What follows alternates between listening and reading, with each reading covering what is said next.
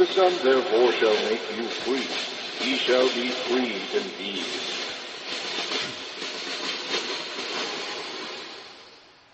We'd like to welcome you to our current event and weekly Bible study for February 28th, 2011. And getting a little late start on this week's study here. Usually it's going to either be, the studies are either going to be on a Sunday or Mondays probably from now on. And I probably will not be posting one next week. I've got a whole bunch of things going on there, and I'm probably not going to be able to get one up next week. But hopefully, Lord willing, we'll resume the week after that.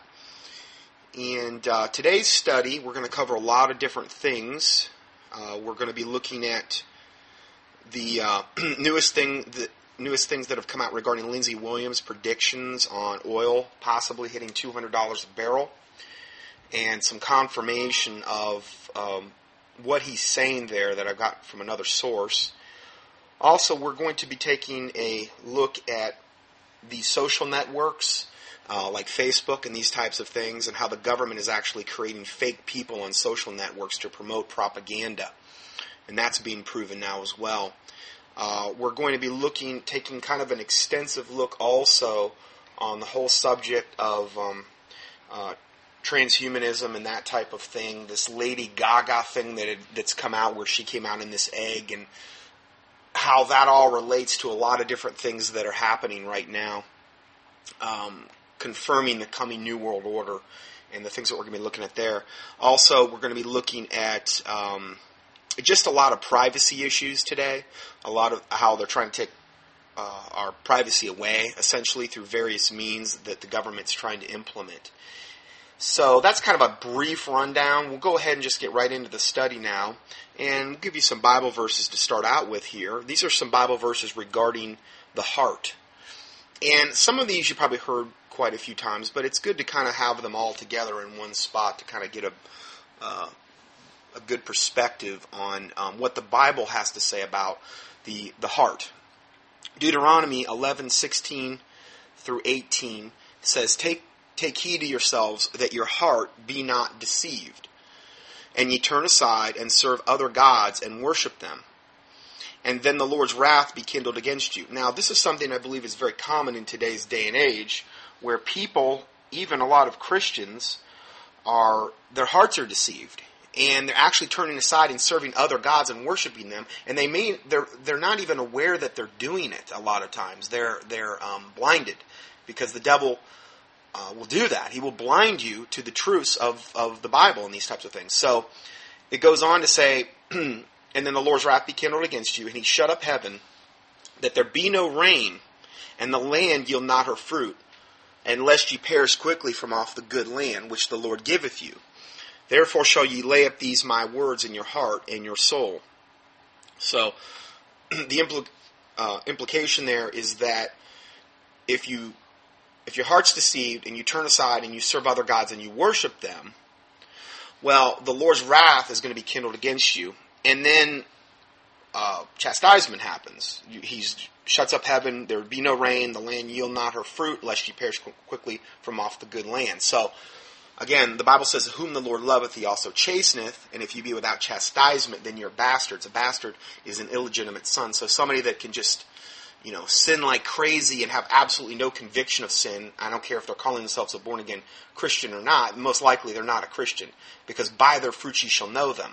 Now, this isn't about works salvation, but the fruit of the Spirit is love, joy, peace, long-suffering, gentleness, meekness, goodness, faith, temperance, these types of things. In a Christian, you should see these types of fruits. Not to say we're going to walk around in sinless perfection, but we should strive, for that. And these are just some things to kind of contemplate.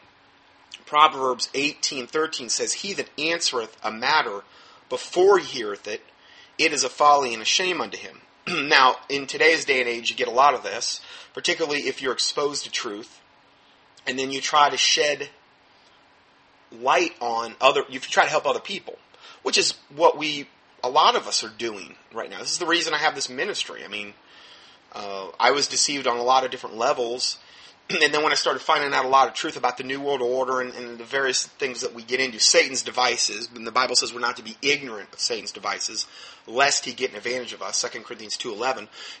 So we don't want to do that. Well, if you're already set in your mind, and you answer a matter before you heareth it, it's a folly and a shame unto you, which is typically the typical response that you will get when you try to present people with truth, particularly this type of truth that's really hard-hitting and it might shatter someone's whole paradigm or thinking process. Or if they've been involved in a false religion and they have their whole life or a large portion of their life invested in a false religious system, not only is there a large demonic component there that's blinding them, but it's also a pride component because they think, hey, I got all this time and effort and energy invested in this false religious belief or false religious system.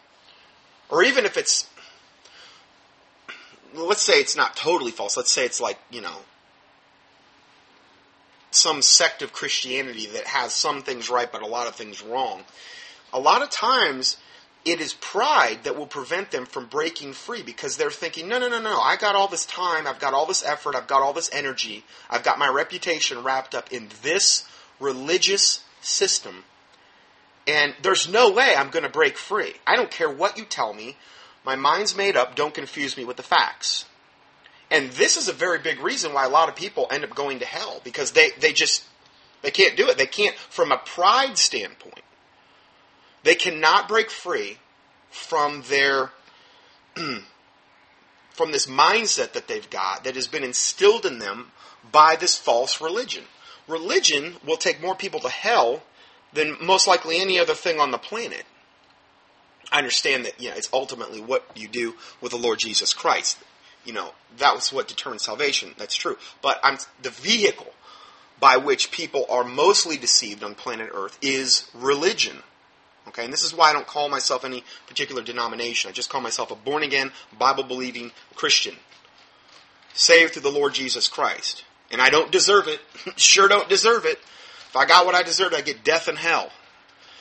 But praise the Lord Jesus Christ for His salvation, for His finished work on the cross, whereby which, we obtain salvation. So, you see a lot of that, answering a matter before they've heard it. Proverbs 14:12 and 16:25 says, "There is a way which seemeth right unto a man, but the end thereof are the ways of death." And you hear me quote that one a lot. And that was one of the first verses I ever memorized. That was one of the first verses that I believe the Lord ever showed me. Because this is how most people just live their life. Well, it seems right. I'm basically a good person. God would never send me to a devil's hell. There's no such thing as hell. I've got my own religious system. Yeah, I'm a good person. God wouldn't send me to hell. I'm a pretty good guy. I'm better than that convict over there. That's how they look at it.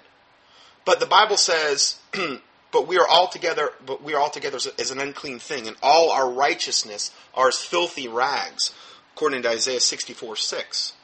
So our best day, apart from the Lord Jesus Christ, is like a filthy rag in God's sight.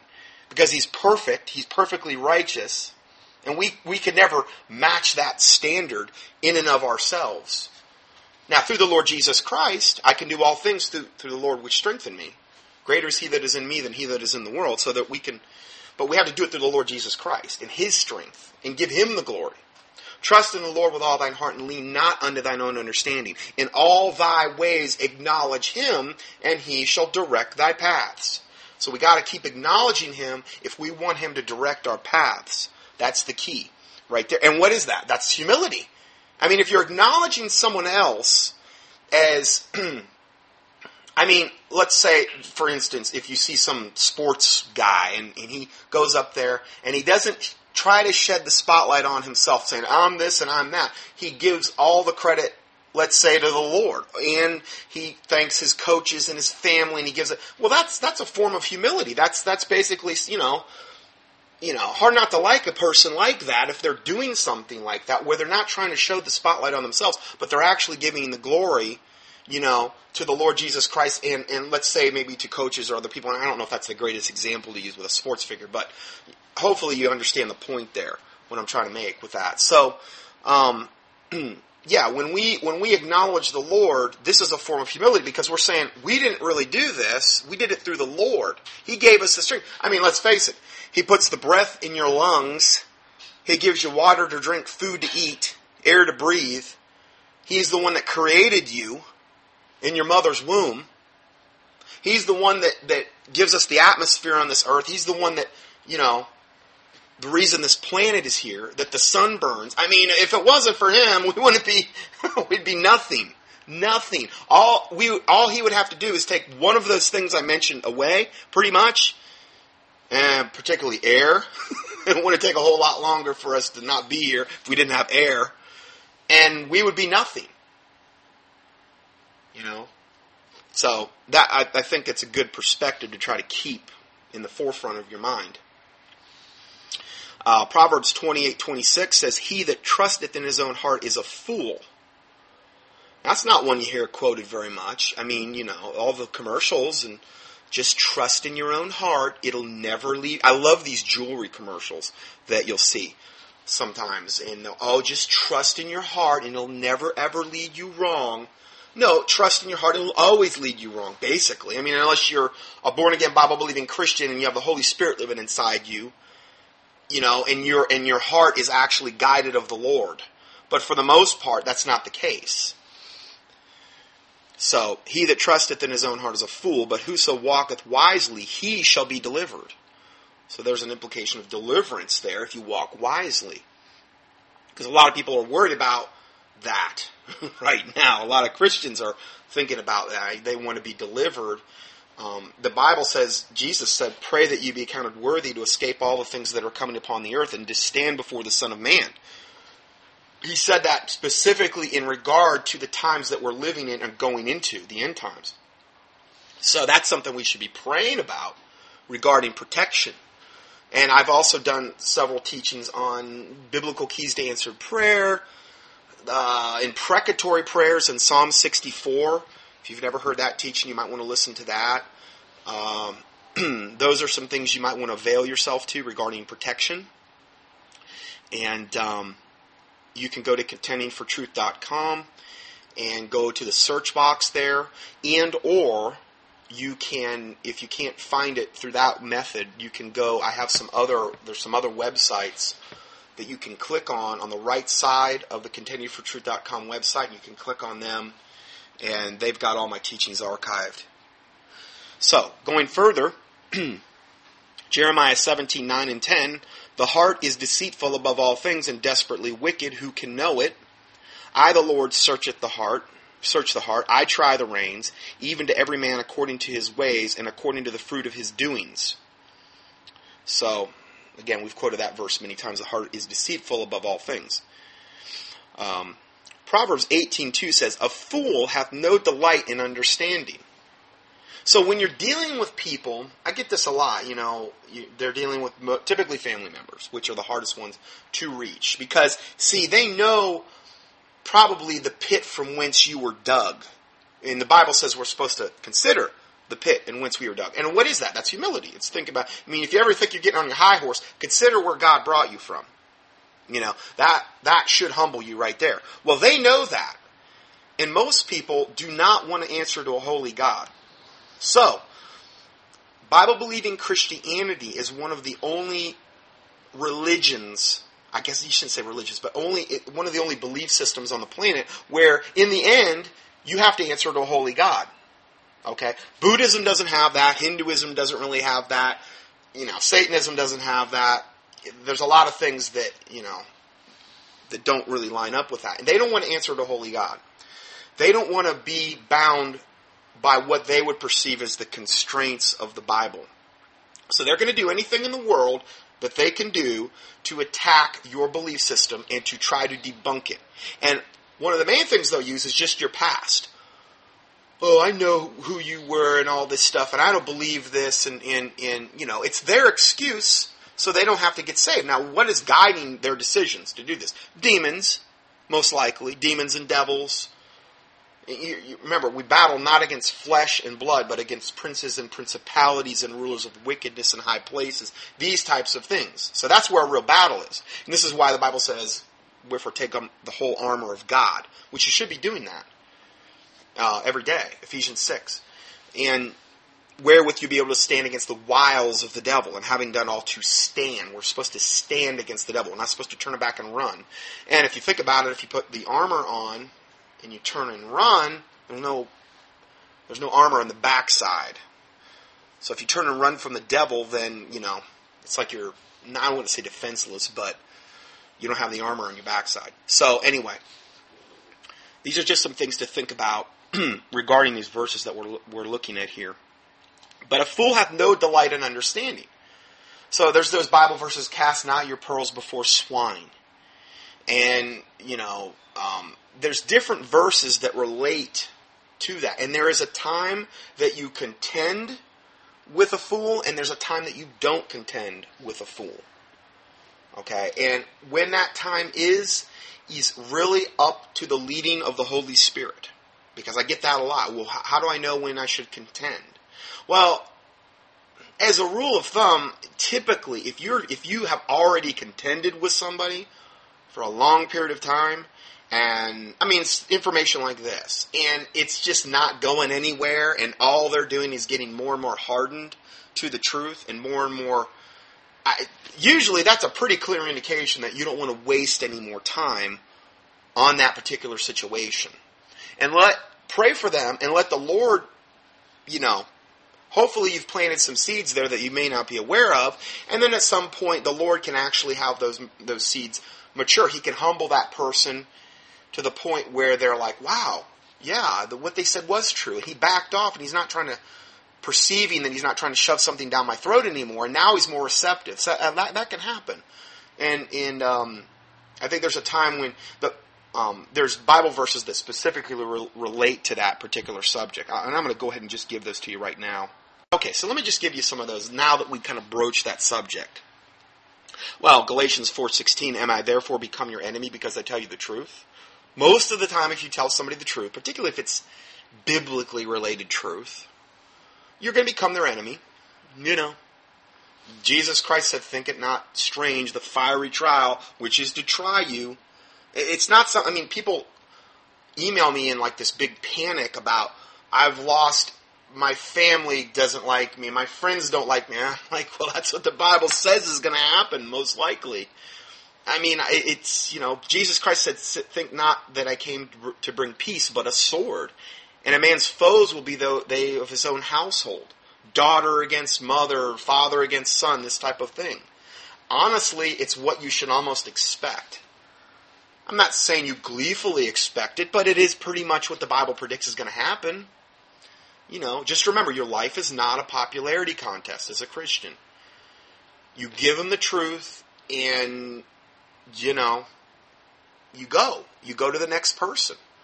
Because you just can't dwell on one person and burn and waste time. Satan loves to just waste and burn your time like that.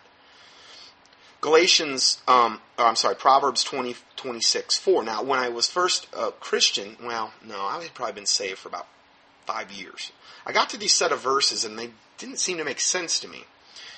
And then I went to Wise. We had an associate pastor at the church I was going to. It was an independent fundamental Baptist church we were at.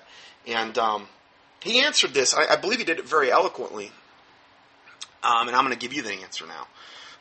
Proverbs 24:6 says, answer not a fool according to his folly, lest thou also be like him. Then the next verse says, answer a fool according to his folly, lest he be wise in his own conceit. I'm thinking, well, did the Bible just contradict itself?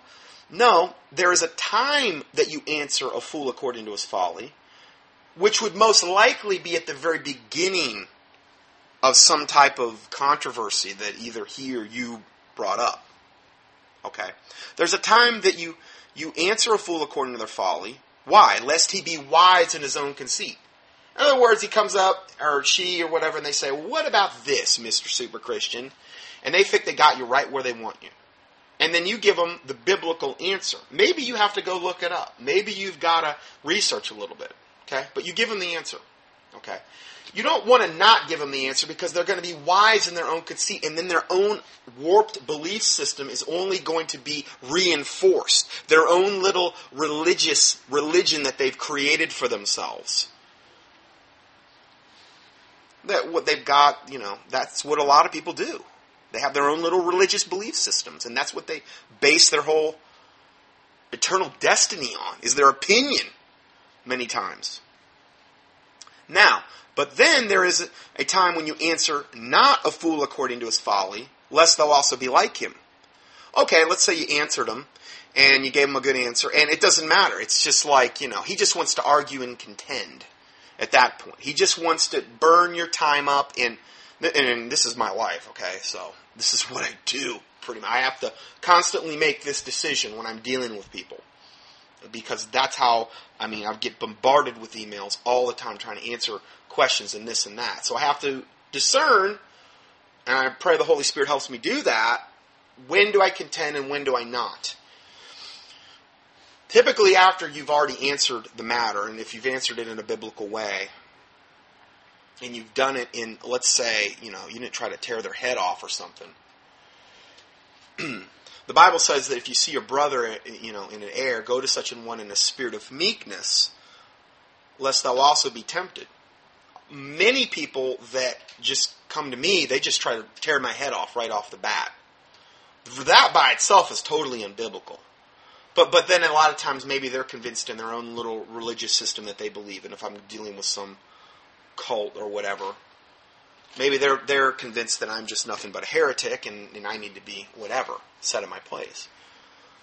So there is a time that you answer not a fool according to his folly, lest thou also be like him. In other words, you've already answered him, and then all of a sudden he's just wanting to contend. It doesn't matter what facts you put in front of them. Their mind's made up. Don't confuse them with the facts. You don't even want to waste any more time at that point.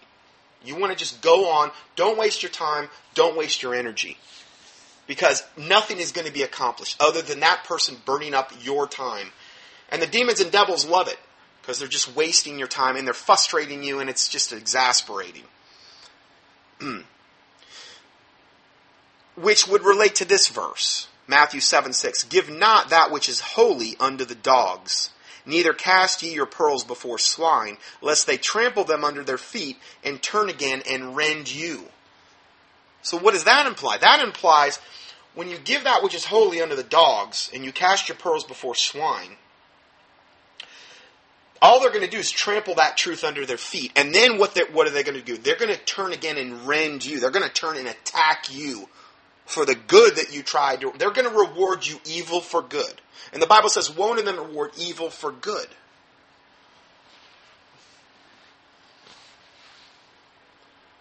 And then it says, evil shall not depart from their house. Them that reward evil for good, evil shall not depart from their house. So those that make that, do that, make that their life, rewarding evil for good, evil will never depart from their house. So, hopefully this is kind of helping you to understand some of it. Because I get these questions a lot from people, and I'm constantly, this is my life. These verses are constantly things that I think about when I'm dealing with people. Because you never know who you're actually dealing with when you're engaging someone in an email. You just really don't know that. Job 11:2 says, now this is a time when you would engage. Should not the multitude of words be answered? And should a man full of talk be justified? Which would line up with answer a fool according to his folly, lest he be wise in his own conceit. See, because, why? Because that multitude of words, they're wise in their own conceit, they're a man full of talk. You don't want them to be justified. You don't want them to go away thinking, I've defeated that person.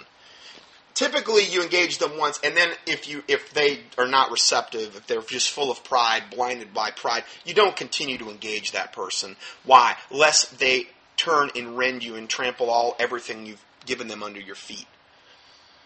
The only thing at that point you can really do is shake the dust off your feet. Pray for the person's soul.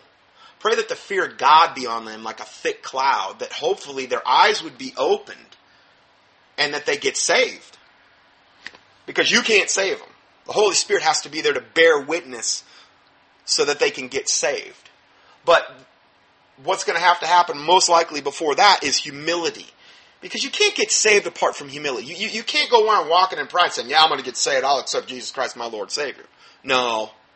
Doesn't work that way. You have to be humbled. You have to understand that you are a sinner. You have to understand that your righteousness is as an unclean rag.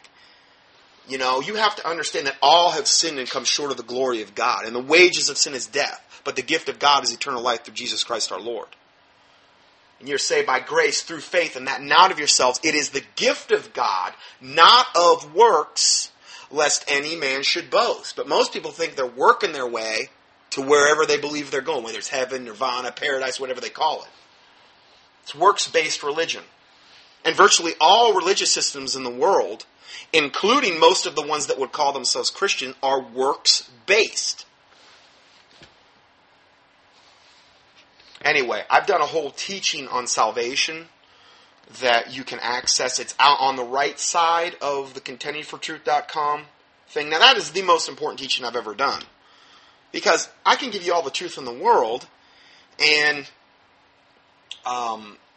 you can be the most educated person on the planet regarding end-time events and still go straight to hell.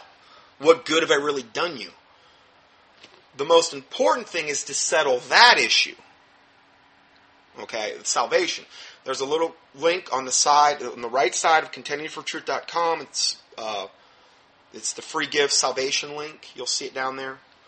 It'll be highlighted, and most of the other sites that I'll also give on the on my website, alternate sites to get my teachings, they'll have it as well. So you can listen to that. Just give you the Bible. I'm just telling you from a biblical standpoint how to be saved. And it's not complicated. It's just a matter of understanding it, and that's what I'm trying to do there. So anyway, let's go back to these last verses. Proverbs 18:2 says, all the ways of a man are clean in his own eyes, but the Lord weigheth the spirits. So see, this is the problem. Somebody caught in some false religion or some false belief system, all the ways of a man are clean in his own eyes. I'm basically a good person. I'm a good person compared to that guy, compared to that serial killer or whoever else. I'm a morally upright person. Well, that doesn't matter in God's eyes. What matters is what have you done with His Son, the Lord Jesus Christ? Okay? So, that's the thing that you're contending with typically when you're dealing with people in general. I'm basically a good person. They're not judging themselves. The Bible says if we would judge ourselves, we would not be judged. Now, that's really from a Christian, born-again Christian standpoint. Obviously, if an unsaved person's judging themselves, that will most likely bring them to a point where they're going to be in a much higher likelihood of being saved if they're actually really, truly judging themselves, seeing themselves for who they are, but it doesn't make them saved. Okay? He who is spiritual judgeth all things. That's what Jesus Christ said. So, what we don't want is hypocritical judgment when we have a beam in our own eye and we're judging the speck in our brothers, which is the typical thing you typically will deal with. Mark 7:13, making the word of God of none effect through your tradition. This is typical through most pseudo-Christian 501c3 corporate denominations out there. They've got a lot of tradition. A lot of it may be totally unbiblical. They're using, basically New Age Bible versions, these new Bible versions that spawned from the 1881 Revised Version of two high-level occultists, Westcott and Hort, which translated that from two corrupt Catholic manuscripts, the Sinaiticus and the Vaticanus.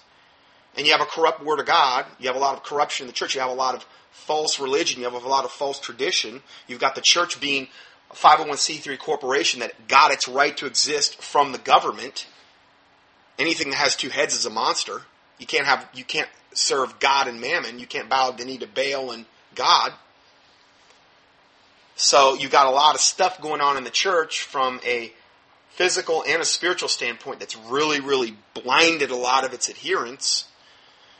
And they've made the Word of God of none effect through their tradition. It's the norm. It's not the exception. It's the norm. 1 Corinthians 14:33 says, "For God is not the author of confusion."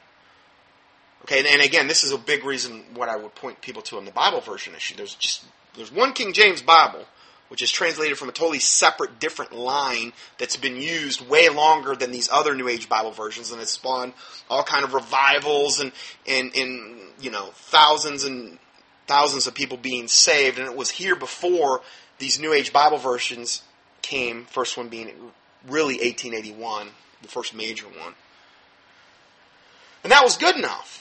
But then all of a sudden, 1881, this other new false translation comes around, means corrupted as you can possibly be, which has spawned virtually all the newer versions. And now that one's better? Well, God's not the author of confusion. If you go to a church and you got, the pastor reading out of a Living Bible, and then some people reading out of an American Standard, and then whatever other ESV and New World Translation. I mean, there's so many different translations. There's literally hundreds. Why do they translate so many? Well, it's about money. The love of money is the root of all evil. Now, I think from a satanic standpoint, it's about just diluting the Word of God more and more. But from a monetary standpoint, every time they make a new translation, they copyright it. The King James Bible is the only Bible that's not copywritten, other than if you're in England, and I know they do have a copyright thing in England. But any other part of the world, it's not. You can copy it all day long. That's why if you go to those dollar stores, what do they have in the dollar stores if they have Bibles? King James. Why? Because they're not copywritten. So they don't have to pay royalties to like Zondervan, which is one of the most wicked companies on the planet, owned by Rupert Murdoch, who owns one of the most wicked, evil people on the planet that has ever lived, the media mogul, Rupert Murdoch, who attends Rick Warren's Saddleback Church. Rick Warren's doing a real good job mentoring him, And, they're both New World Orders. They're New World Order boys and elitists, and they're bringing us to the coming New World Order in the age of Aquarius and the infiltration of the church. Rupert Murdoch, who owns HarperCollins, which is what owns Zondervan. HarperCollins has all kind of gay, lesbian manuals and that they produce, and all kind of pro-homosexual literature. They also produce the Satanic Bible. They're the company that owns Zondervan, that manufactures, produces the NIV, which has over 64,000 less words than a King James Bible. Zondervan is one of the most wicked companies on the planet. And in other words, if you try to copy an NIV, Zondervan is going to come along and say, "Hey, where's our cut?" Well, this has a copyright. You can't do this. On a King James, you can do that. That's why when you go to a dollar store, at least in America, and you can get literally a Bible for $1. I've even got some lately where they're literally gold edge gilded. Sorry, it's a little bit windy where we're at right now, so if you hear the wind in the background. I cannot believe the dollar Bibles they're putting out now. I mean, they're amazing. Not to say every dollar store is going to have the same ones, but I've even seen dollar store MP3s with the whole Bible, or I think it's either the New or the Old Testament, on one disc. Now, your CD player has to have an MP3 capability to play that. Not all CD players do, but I would believe most of the new ones do. Anyway, with the King James, they don't have to pay a copyright fee. Whereas the other ones, they would. And this is why they could never afford to have those in the dollar stores. Because they'd have to pay this huge royalty for a false Bible version, no less. I just think God made it that way, where we still have access to it. I don't know how long we're going to have access to a King James Bible, but for now, and I know in a lot of countries that maybe listen to this, you don't have that option.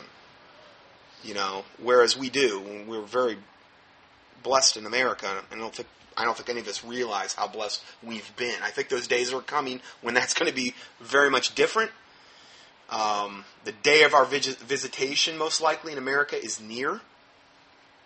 You can't have what has happened in America and for God just to wink at it forever. It's just not. It can't happen. It would be like God never dealing with Sodom and Gomorrah. It has to happen at some point. 50 million babies, the blood of their their innocent blood cries out from the land. 50 million babies slaughtered through abortion. That by itself is all, God would really need and have in order to judge this nation. So God is not the author of confusion, but of peace, as in all churches of the saints. So, those are the Bible verses we wanted to start out with. Let's get into the first article here. Lindsey Williams exclusive, New World Order to target Iran and Saudi Arabia next. Oil to hit $200 a barrel. This starts out by saying, Alex welcomes to the show ordained Baptist minister Lindsey Williams. Lindsey will reveal on the Alex Jones Show new groundbreaking information about the plans of the global elite. Because of his executive status, according to him as chaplain of the Alaska Pipeline Company, Williams has been privy to the plans of the elite for years. Last year, Williams predicted the price of oil would go up significantly, and the market has since skyrocketed. Most recently, in response to the outbreak of an engineered revolution in violence in the Middle East, developments also revealed to Williams by the global elite. So, we're going to play several different clips from this one video. It's the third of 5, 15-minute videos. I'm not going to play the whole 15-minute video. I'm just going to play excerpts of just the pertinent parts, okay, of that particular video. So, if I go and I use somebody as a source, like Lindsey Williams or Alex Jones or Chuck Baldwin or Chick Publications or whoever, please understand and bear in mind, most of the time, the vast majority of the time, they're not going to have the same beliefs that we have in this particular ministry that the Lord's put me into. Most of the time, they are going to have some type of corporate status. And if they're a ministry, most of them will have a 501c3 corporate status. Or even an individual. Many times, like with Alex Jones, I would consider that more secular. He says he's a Christian, but there's a lot of evidence to indicate that that's not the case. And I've addressed that subject extensively in previous studies. Doesn't mean that I don't think there's things to be gleaned there. But I was attacked pretty hard this week by a former listener regarding this particular subject. And I told him, listen, if I were to not use anything from, let's say I use no sources from anything that has any kind of corporate label, well then I might as well just fold up shop and never do another broadcast. Because the news which is out there, which is breaking consistently, always comes from either a 501c3 corporate ministry, typically, I say 99 times out of 100, or from some secular source. So please bear that in mind. I mean, please just glean. I'm not telling you to go to the First Church of whatever, Alex Jones. I'm not, not to say as a church, but, or whoever else. Chick Publications, who puts out a lot of the good tracts that are out there, they're 501c3. I'm sorry, I wish they weren't. They've got a lot of good resources, though. And their tracts, for the most part, really get read at a high level. More so than other tracts that I've ever seen. Just from years of experience and observation, I've observed that. I wish they weren't 501c3, but they are. And the government would make it very, very hard for them to not be. And that's all by design. The fact that I'm not is primarily because I would never do it, but also because I have always maintained a very small, low profile. I've never, taken on employees. I'm a one-man band. I do pretty much, granted, there's been other people that have helped me with the ministry, with the internet putting stuff up, but as far as the material that's getting put up, it's pretty much my responsibility. All the emails that are getting answered and everything else. So that's afforded me and allowed me to not even have to even go that route.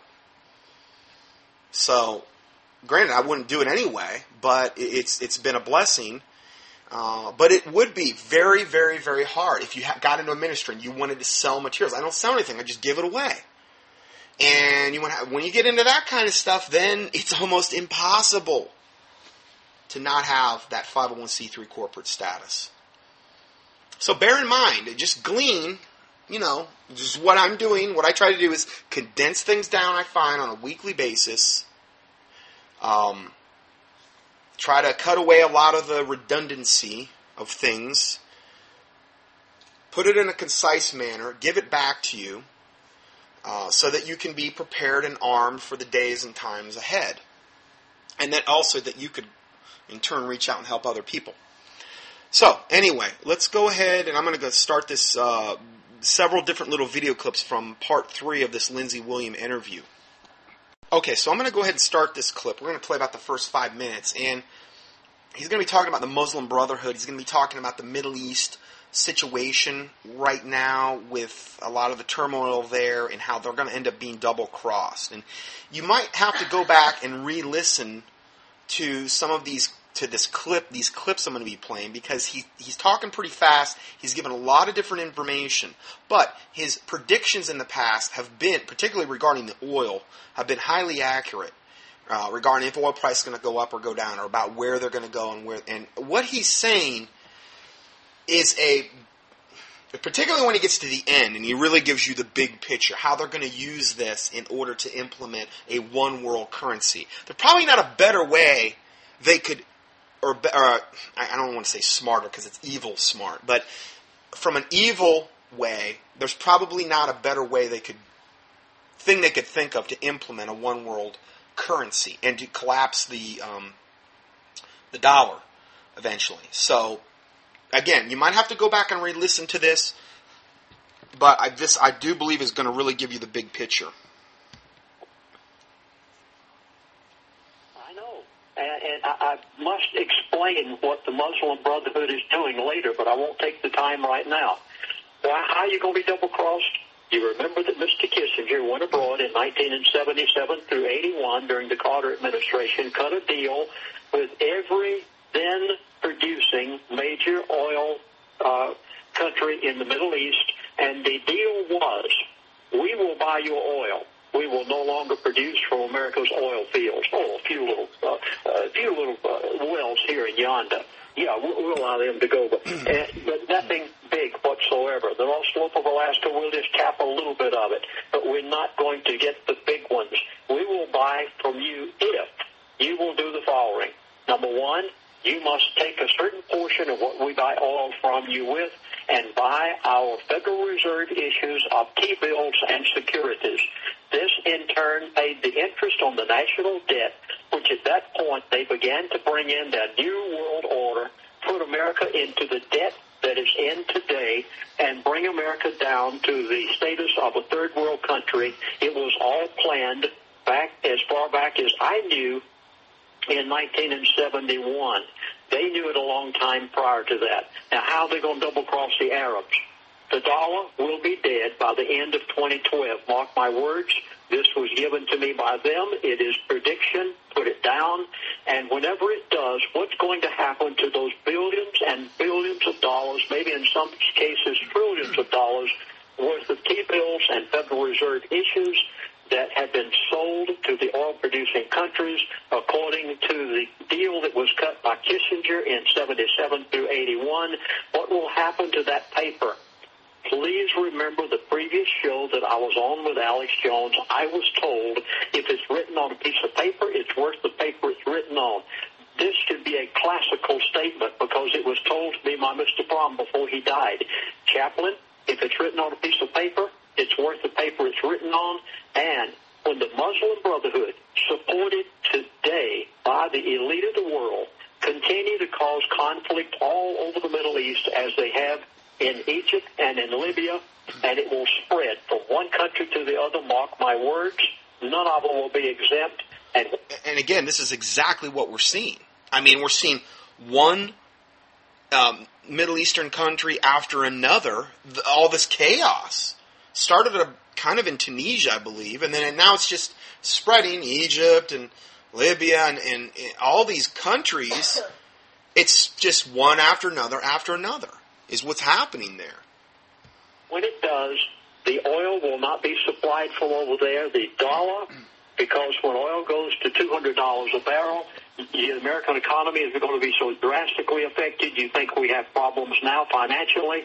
The dollar will collapse toward the end of 2012, and when it does, all of the paper, please folks, hear this, especially Arabs out there. The dollar collapses, the paper of the Federal Reserve will likewise do the same, and when it does, the double cross of the Arabs, which was started way back in 77, the double cross of the Arab world will take place. They will be so angry with us. You think that the Muslims have a bone to pick with us right now? You haven't seen anything. Just wait till the dollar crashes. They're double crossed. So all these bonds and T-bills and things that the Arabs have purchased, and this was a deal brokered by Kissinger from 77 to 81, all of these things that they purchased in order to guarantee that we would buy their oil, they're going to be worth nothing overnight. At this point, they still have value, but now they're not going to. So all these paper assets they've had from the United States are going to be devalued and worthless, just like the dollar is going to be overnight. There's nothing backing the dollar. There really hasn't been. I mean, we were off the gold standard in 1933, and then essentially in around 1968, we were totally off the silver standard. Totally off. Because there were still some silver in coins up till, I believe, 68, and certain coins, like half dollars and silver dollars, like 50 or 40%. Anyway, there's nothing backing our money.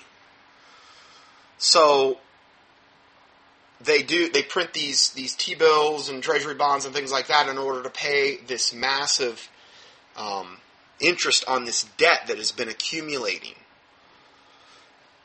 These things are going to be devalued overnight. They're going to be double-crossed. And he's saying, if you think they're mad at us now, wait till you see, what's coming, when none of what they have is worth anything anymore, and we're not going to be buying their oil to boot. So he'll explain that part now. Lose their paper wealth. They become again what they were 50 to 60 years ago, and are you ready for what's going to happen at that point? This is the reason that Alex has allowed me on his show today, because I've just been told this a matter of it was hours. Well, when he says they'll become again what they were 50, 60 years ago, what he means by that is before the modern day advent of the Middle Eastern oil tycoon, they weren't rich. They were just, they didn't have all of these. I mean, I'm sure you've seen some of these palatial mansions that a lot of these Arab oil moguls have and possess. They're going to go back to the time before the modern day advent of oil. Now, again, there may be other people to buy their oil, but I think they've really relied on the U.S. for that since 1977. So, going further.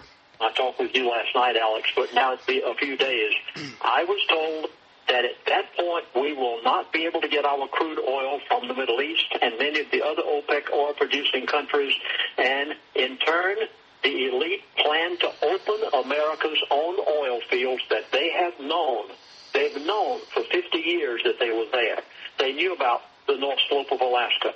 They knew about Gull Island, which I recorded in my book, and they threatened me never to talk about it again. And Mr. Fromm's gone now, so I'm doing it and hoping that this won't cause problems. And Mr. Fromm that he's referring to is the upper-level oil executive that gave him inside information, who he could never reveal his name before until now, because Mr. Fromm has recently passed away. So he feels as though because he's passed away, he can come out with this information now a little bit more unabated than he was in past, because in times past they threatened him and said, okay, you've said too much, Lindsay, you got to stop. He came out with a book called, it's like The Oil Crisis or something. It's out of print now, and the reason it's out of print is because they forced him to stop doing it by threat of virtually death. And in it, he talked about how when he was this chaplain on this oil pipeline in Alaska, how they had found oil fields in the northern slope of Alaska that would literally dwarf anything that they have in the Middle East. Now, they're not just there.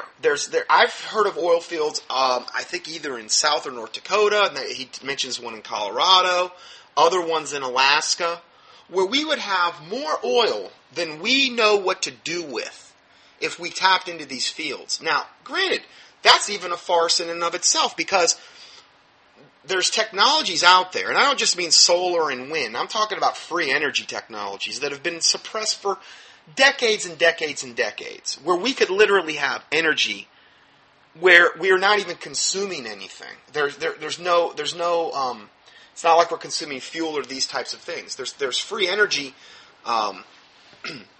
technology that's just been totally suppressed, because if it were mainstream, it would put the power companies and the oil companies out of business, and they can't have that because they have to control us. So, we have got oil fields on American soil that would totally take any dependency away from the Middle East. Literally, I mean, if they got these things up and running, let's say it took them 6 months, I don't know, we wouldn't have to buy any extra oil. In fact, we could probably supply the rest of the world with oil. But they haven't done that. They've chose to go this opposite route with the Arabs, and with them buying these treasury bonds and T-bills and buying our debt in exchange for us buying their oil. And then that always gave them the excuse to say, okay, well, this is going on in the Middle East, so we got to raise the prices of oil. Remember, they're trying to destroy the middle class of America. They're trying to destroy... they're trying to create a very, very elite and a very, very super, super poor. They're trying to turn America into a third world nation. And most likely, the last nail in the coffin of America is going to be this oil issue. Because, see, if the oil goes up to $6 a gallon, or $7, if it's $200 a barrel, it could easily be that, $6 to $7 a gallon. You have to understand, it's not just about you putting gas in your car and it being more expensive. That's one thing. But what about the trucks that are on the road that are transporting the food to the grocery stores? Every single aspect, just about, of our economy is going to be affected.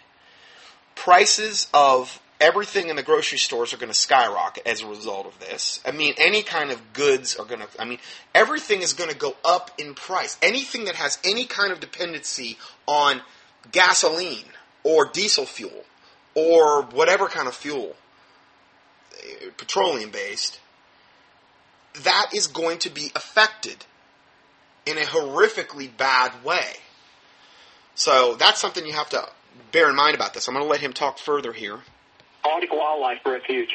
They will open America's own oil fields, including the Bakken Reserve, including the reserve that is under the Rocky Mountains. Have you heard about it?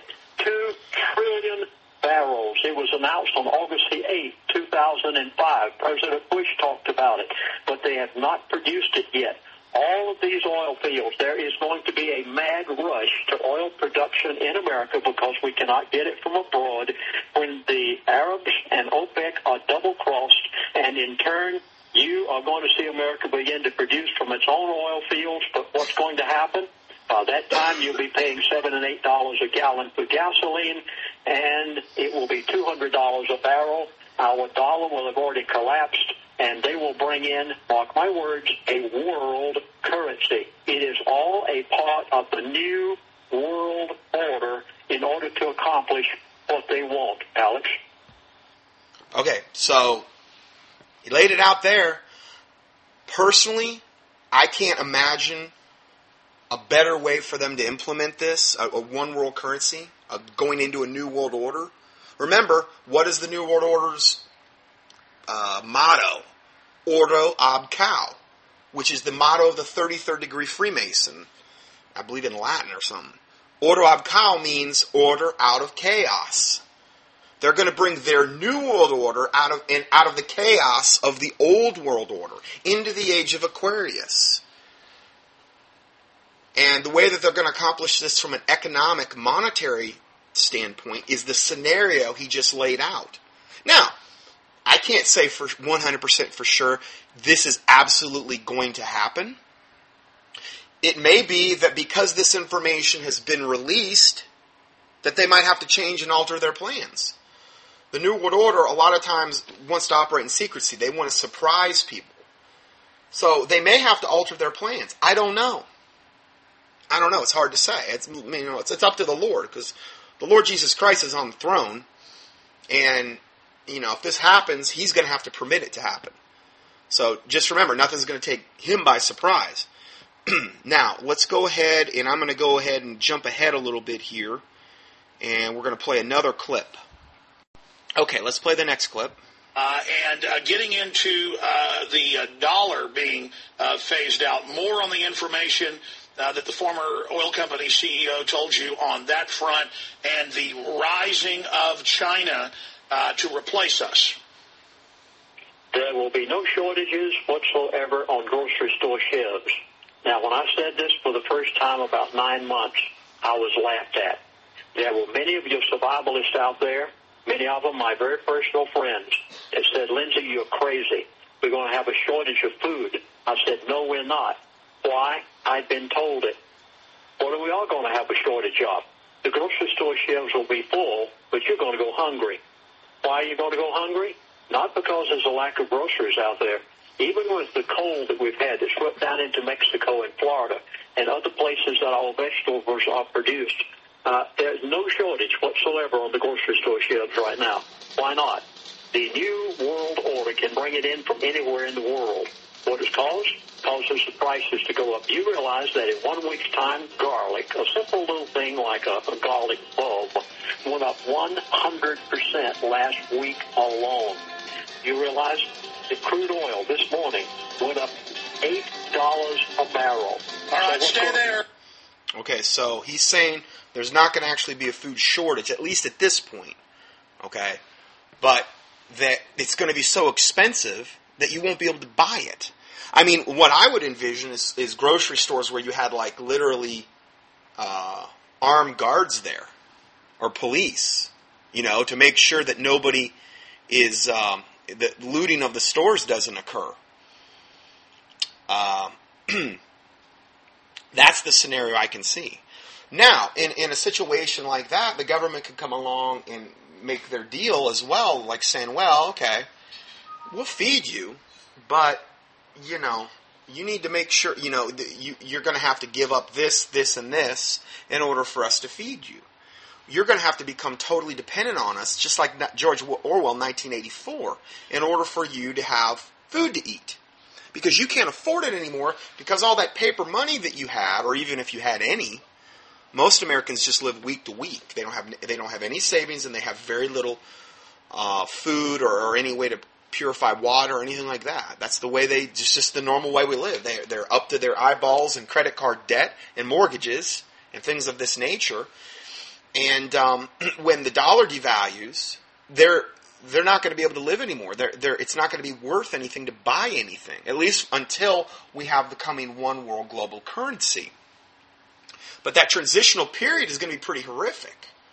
Remember, order out of chaos. They want to try to maximally traumatize us so that we'll accept their whatever benevolent plan they'll lay before us. Now, we're just talking about the economy here. We're just talking about devaluation of the dollar. Can you imagine if in concert with this, we have things like mass UFO sightings and or mass cataclysmic events, earthquakes, tsunamis, hurricanes.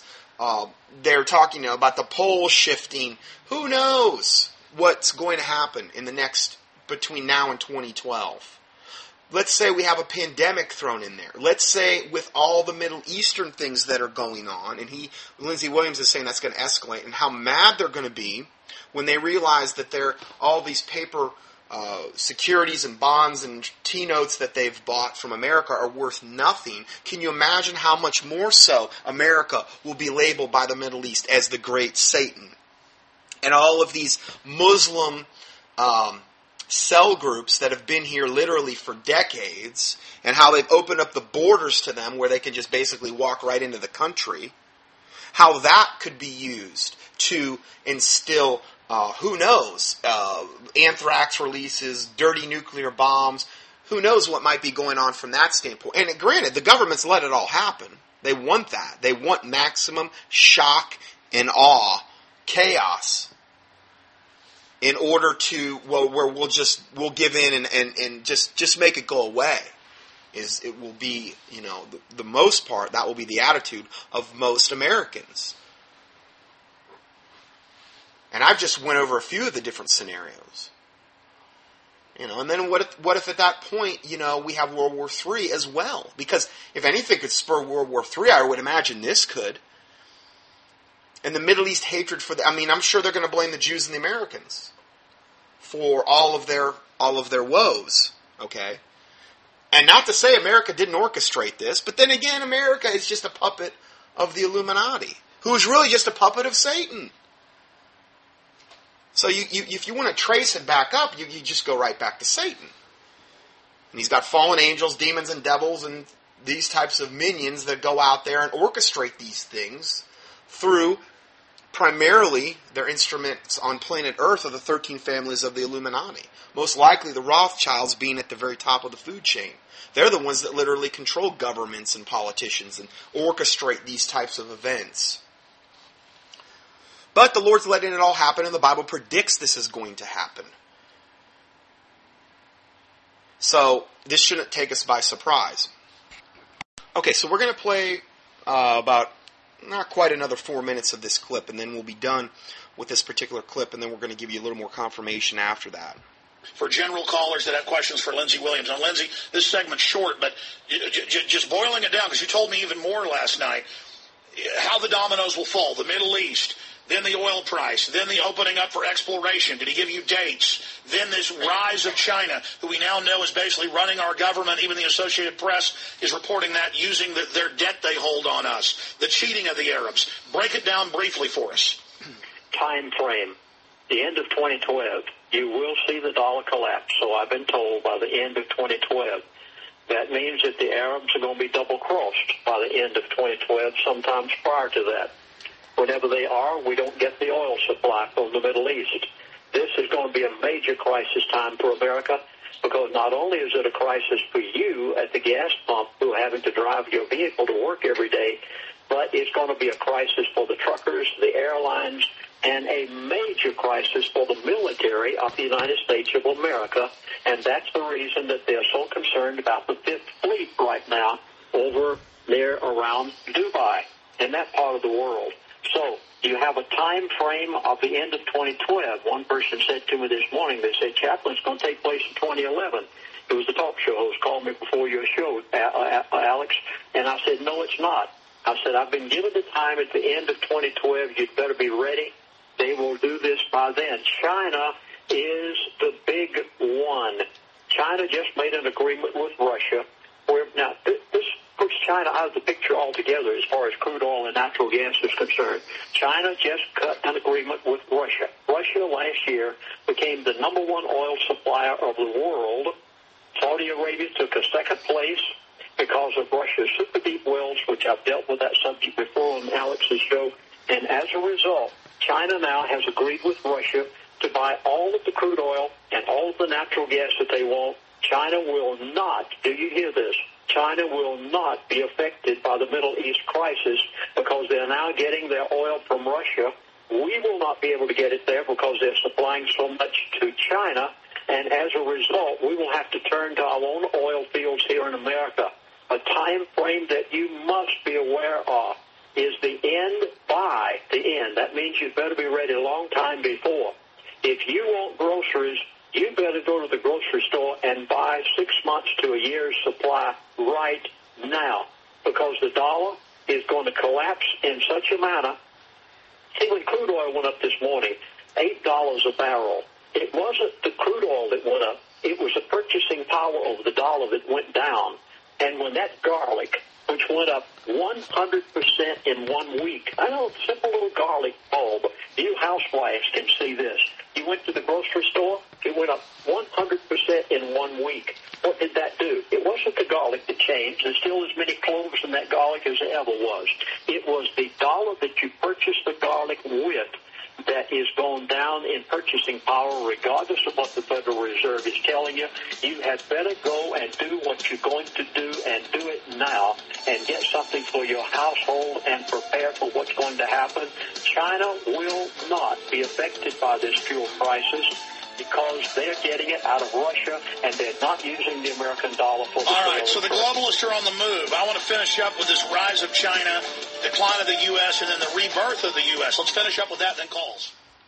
Okay, so that's the end of the clip. Now, granted, there's 5 parts. You can, if you click on the link that I will provide in the PDF for the 2/28 2011 teaching, there will be a PDF on contendingfortruth.com, or then the other sites that host my teachings as well. There's going to be about a 17, 18-page PDF. I try to do that every single time I put up a teaching so that you have it all at your fingertips. If you want to research this more, if you want to listen to all 5 parts of this interview, they're right up here on the internet. You can do that. Some really hard-hitting information, and just from a preparation type of standpoint. The Bible says, "The prudent man foreseeth the evil and hideth himself, but the simple pass on and are punished." Okay, so on a related note, the same day, well, maybe it was the day after, I saw this Lindsey Williams interview, I received an email. It was actually from my aunt, and it was an excerpt from a Facebook chat kind of thing. And I'm not up on Facebook, and we're going to actually look at Facebook today extensively. But it was a man called Bobby Sanchez, and he wrote, and this totally confirms the Lindsey Williams book, The Energy, I believe it's called The Energy Non-Crisis. If you can find a copy, you're probably going to pay a premium for it because it's out of print. Like I said, because the elitists told him, no, you can't, we don't want you to release this information anymore. So he had to stop certain things that he was doing quite a while ago. Well, anyway, when I read this quote, it wouldn't have meant a lot to me unless I had read his book previously, which was quite a while ago, and known the information that he said, and listened to a lot of his different things that have become very accurate particularly regarding oil. Okay? This totally confirms his research and what we just heard. And a guy named Bobby Sanchez wrote, quote, "I live in Alaska and represent the citizens of Alaska on a committee that interfaces with the oil industry and the community. In a nutshell, the Alaskan pipeline used to push 2.8 million barrels of oil a day 30 years ago. With the Democratic Party nixing any future drilling and exploration since then, the pipeline now has about 340,000 barrels a day going through." Now, think about that. Okay, so the Alaskan pipeline used to push 2.8 million barrels a day 30 years ago. What was the timeline that Lindsey Williams just said regarding Kissinger with the deal that he made with the Arabs? Wasn't that like 1976 to 1981? Or 78 to 81? Well, isn't that about 30 years? Yeah, it is. It's exactly that, actually. It's in that, falls within that time frame. Now, he's blaming the Democratic Party for nixing any future drilling, but you have to understand, whether it be Democrat or Republican, they're all the same side of the wicked coin. Okay, they're all the same side of big government. I understand, yes, there's definitely a lot of things within the Republican Party that they typically, conservatives that they stand for, pro-life and in, where they're not, in league with the gays and these types of things. Not to say I wouldn't stand for that as well, but you have to understand, it's all the New World Order boys at that level. Some of them are more aggressive than others. Typically, when the Democrats are in office, they tend to get more aggressive with implementing their agenda. Great example is the current devil that's in office right now, Obama. I mean, my word, I've never seen so many draconian, aggressive, flagrant, in-your-face pieces of legislation implemented as under this guy. Whereas with Bush, yeah, it was pretty bad, but Obama's taken it to a whole other level. So typically they tend to be a little more aggressive, but sometimes it's not the case. Sometimes they're even more aggressive on certain issues with Republicans in office. Okay, I'm just saying overall, in general. Generally, with Democrats in office, they can implement more, because Democrats, obviously are more liberal, and, Satan's agendas are much more fall in line with liberalism than they would with conservatism. So, isn't it funny that he says, with the Democratic Party nixing any future drilling and exploration since the pipeline, this happened 30 years ago. 30 years, which is exactly the time frame Lindsey Williams just gave. We'll totally line up with that. Now, I really believe the Lord a lot of times will orchestrate emails that I get in to cross-confirm things that I'm going to get into. And I got this like literally 1 or 2 days after the Lindsey Williams interview came out. And I was like, oh, wow, this is like totally confirming what he said and what his book said. So, 30 years ago, the Alaskan pipeline was pushing 2.8 million barrels a day. But now it's doing about 340,000 barrels a day going through.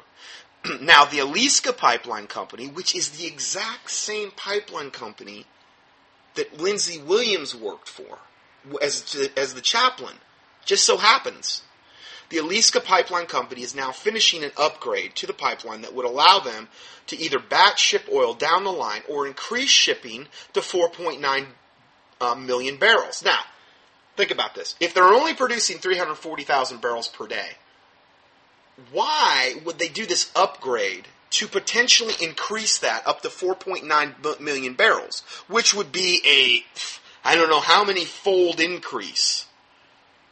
Think about that. Well, what did Lindsey Williams just say? He just said when the dollar collapses and the Arabs, T-bills, and Treasury notes and all these things collapse, and we won't be able to buy oil from them anymore because the dollar's not going to be worth anything anyway, we're going to start tapping our own oil fields again. We're not going to need them. That is going to systematically not only, from a monetary standpoint, destroy the Arabs, but granted, gas is going to be, well, he's saying $7, $8 a gallon at that point. But we're going to have we already do have all the oil we could possibly need in our own oil fields. They're all of a sudden doing this upgrade to the pipeline that would allow them to batch ship oil down the line or increase shipping to 4.9 million barrels a day. Wow, 4.9 million. Right now we're producing 340,000. That's a pretty big increase. I mean, 13, 14 times the amount we're doing right now. Around that level. Well, if we're not going to be getting it from the Arabs anymore, they would want this upgrade in place prior to the dollar collapsing, right? Prior to us knowing that we're not going to be able to purchase oil from the Arabs. Wouldn't they want this upgrade in place prior to that? Sure they would. And here we are. They're doing it, and they're just finishing this upgrade right now. I don't even think Lindsey Williams knows about this information that I'm reading you. I just happened to get it from my aunt. And it was from a Facebook chat, of all things. I never get things from off a Facebook chat where they actually had copied and pasted the chat. Unbelievable. Now, had the Democrats not stopped future drilling and exploration, the pipeline would be sending 4.9 million barrels a day to the USA. Now, that's not, again, he's looking at it from, he's wanting to blame the Democrats. Okay? Listen, it was a New World Order plan. Kissinger worked it out. We agreed to only tap a little bit of our oil. We were tapping, bringing in 2.8 million barrels a day 30 years ago, and then we made this agreement with the Arabs that we're going to buy your oil, we're going to tap a lot less of ours. In fact, we're going to bring it down to 340,000 barrels a day, at least that's what's happening now, as long as you buy our debt. T-bills, Treasury notes, things like this. It all totally lines up with what we just heard, is what I guess the point I'm trying to make. So, all of a sudden, we stopped future drilling and exploration.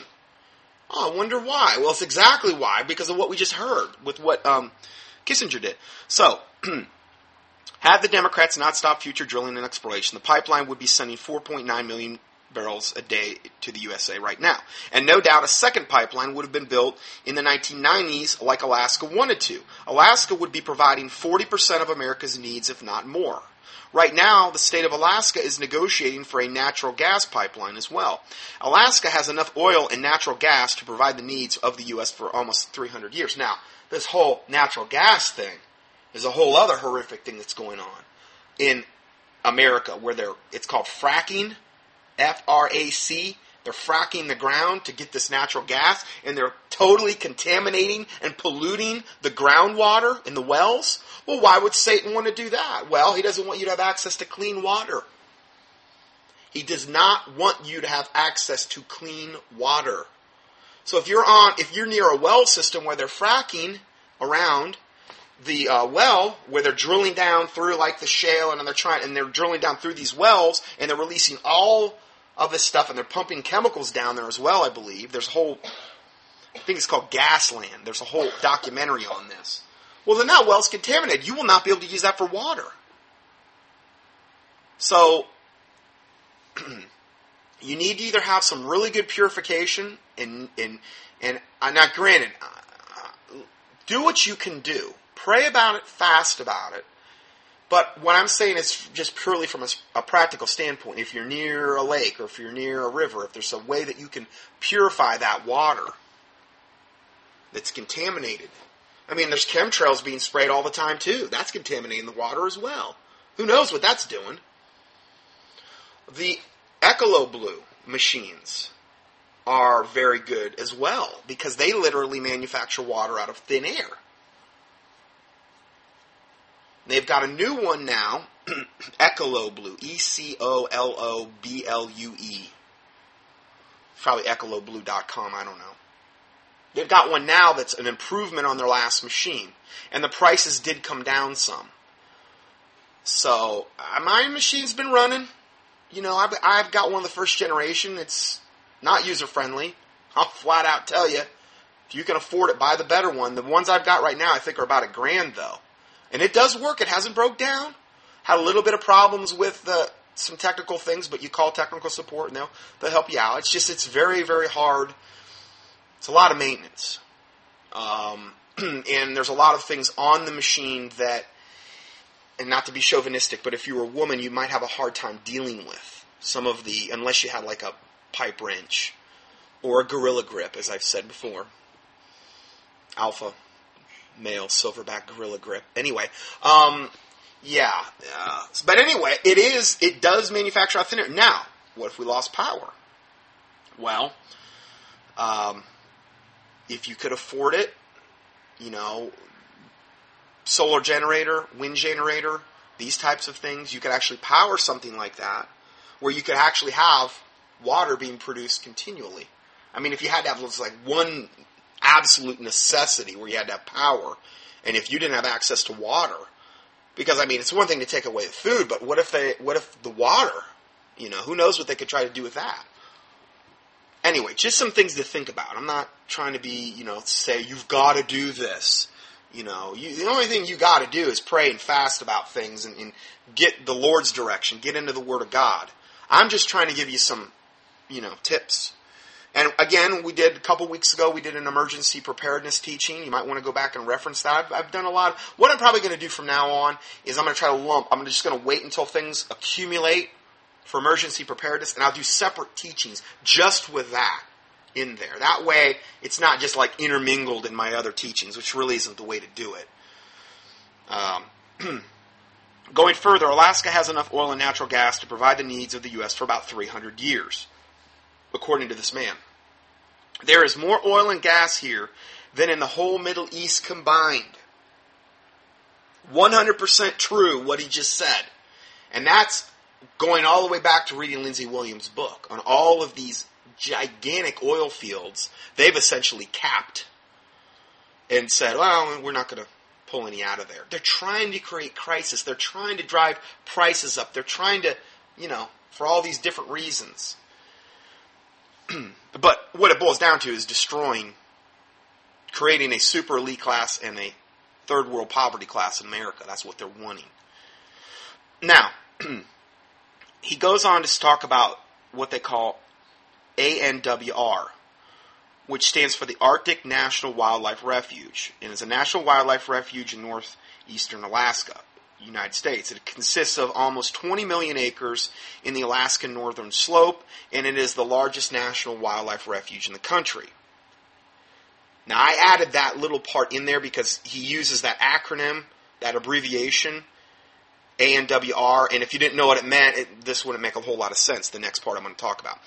And I'm just going to call it ANWR, the abbreviation. If ANWR were a regulation football field, in other words, if this Arctic National Wildlife Refuge, which is about 20 million acres, if it were a regulation football field, the area of Alaska that would be used for oil production would be less than the size of a postage stamp. In other words, we're not talking about, you know, going up there and decimating millions and millions of acres in order to get the oil out of the ground. Okay? He's saying if this ANWR, this 20 million acres, were the size of a regulation football field. The area of Alaska that would be used for oil production would be less than the size of a postage stamp. Before the pipeline, and now what he's talking about here is this is the whole thing about where wildlife conservancy organizations would come along and saying, oh, you can't pump for oil because you're killing all the animals, or you're devastating the land up there. Okay, well, this is his answer to that, and I think he brings up some great points. He says, before the pipeline, there were 600,000 caribou in the area. Now, there's 2 million. Before the pipeline, there were 5,000 polar bears. Now, we have 25,000. Doesn't sound like the polar bears are really hurting. They've went up by times 5. Okay, the caribou went up by over 3-fold increase.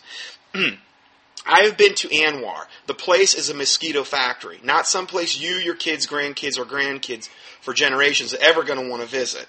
Not unless you like brown water and muck up to your kneecaps. Clouds of mosquitoes that make it impossible to identify if it is an animal or a person they are circling. I mean, where do I sign up?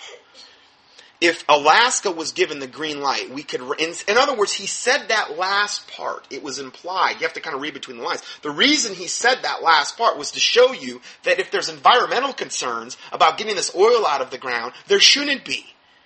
Because the actual populations of certain animals have, went up multifold. And it's not a place that you're going to want to ever visit anyway. If Alaska was given the green light, we could ramp up from 300,000 barrels a day to nearly 5 million barrels a day in 2 to 3 years. And again, I think that's why they're putting these improvements in place so that they can start mega pumping oil out of the ground when the dollar collapses and when we double cross the Arabs and when we can't buy their oil anyway. Because, we won't be able to afford it. The dollar be worth nothing. New pipelines, production, and infrastructure take about 8 to 10 years from concept to the first drop of oil coming out. Again, I think they're going to have a lot of this stuff in place. The Alaskan Republican Congressional Delegation has been trying to do this for 30 years. Again, he's saying the Republicans are the good guys. Okay, the mean Democrats, no, it wasn't. It was a deal worked out with Kissinger and the Arabs. That's the reason they haven't been pumping the oil out of the ground. That's the reason. Yeah, we want to have somebody we can demonize. I'm not saying what the Democrats stand for is good. Obviously, for the most part, they're pro-death, pro-abortion. They give all these special privileges to the homosexuals, to the illegal aliens, all these other things. Obviously, I don't stand for any of that. But just please understand, I'm trying to get your eye on the big picture and that they're just doing what their puppet masters are telling them to do. Anyway, they're saying the Republican Congressional Delegation has been trying to do this for 30 years. As a longtime Alaska, all I can say is that we told you so. Well, again, it's all been by design. He doesn't understand the big picture, okay? But some very insightful comments on somebody who lives there and literally interfaces with the oil industry. So I thought that was very, very confirmatory to what we just heard from Lindsey Williams. Okay, I'm going to go ahead and end part 1 there, and we'll go to part 2 next.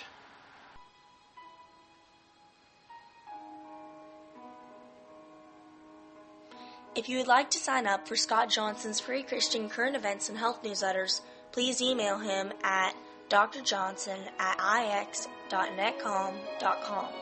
That's drjohnson@netcom.com with the word subscribe in the subject line. Scott Johnson's weekly audios are available for free 24/7 on the internet at contendingfortruth.com.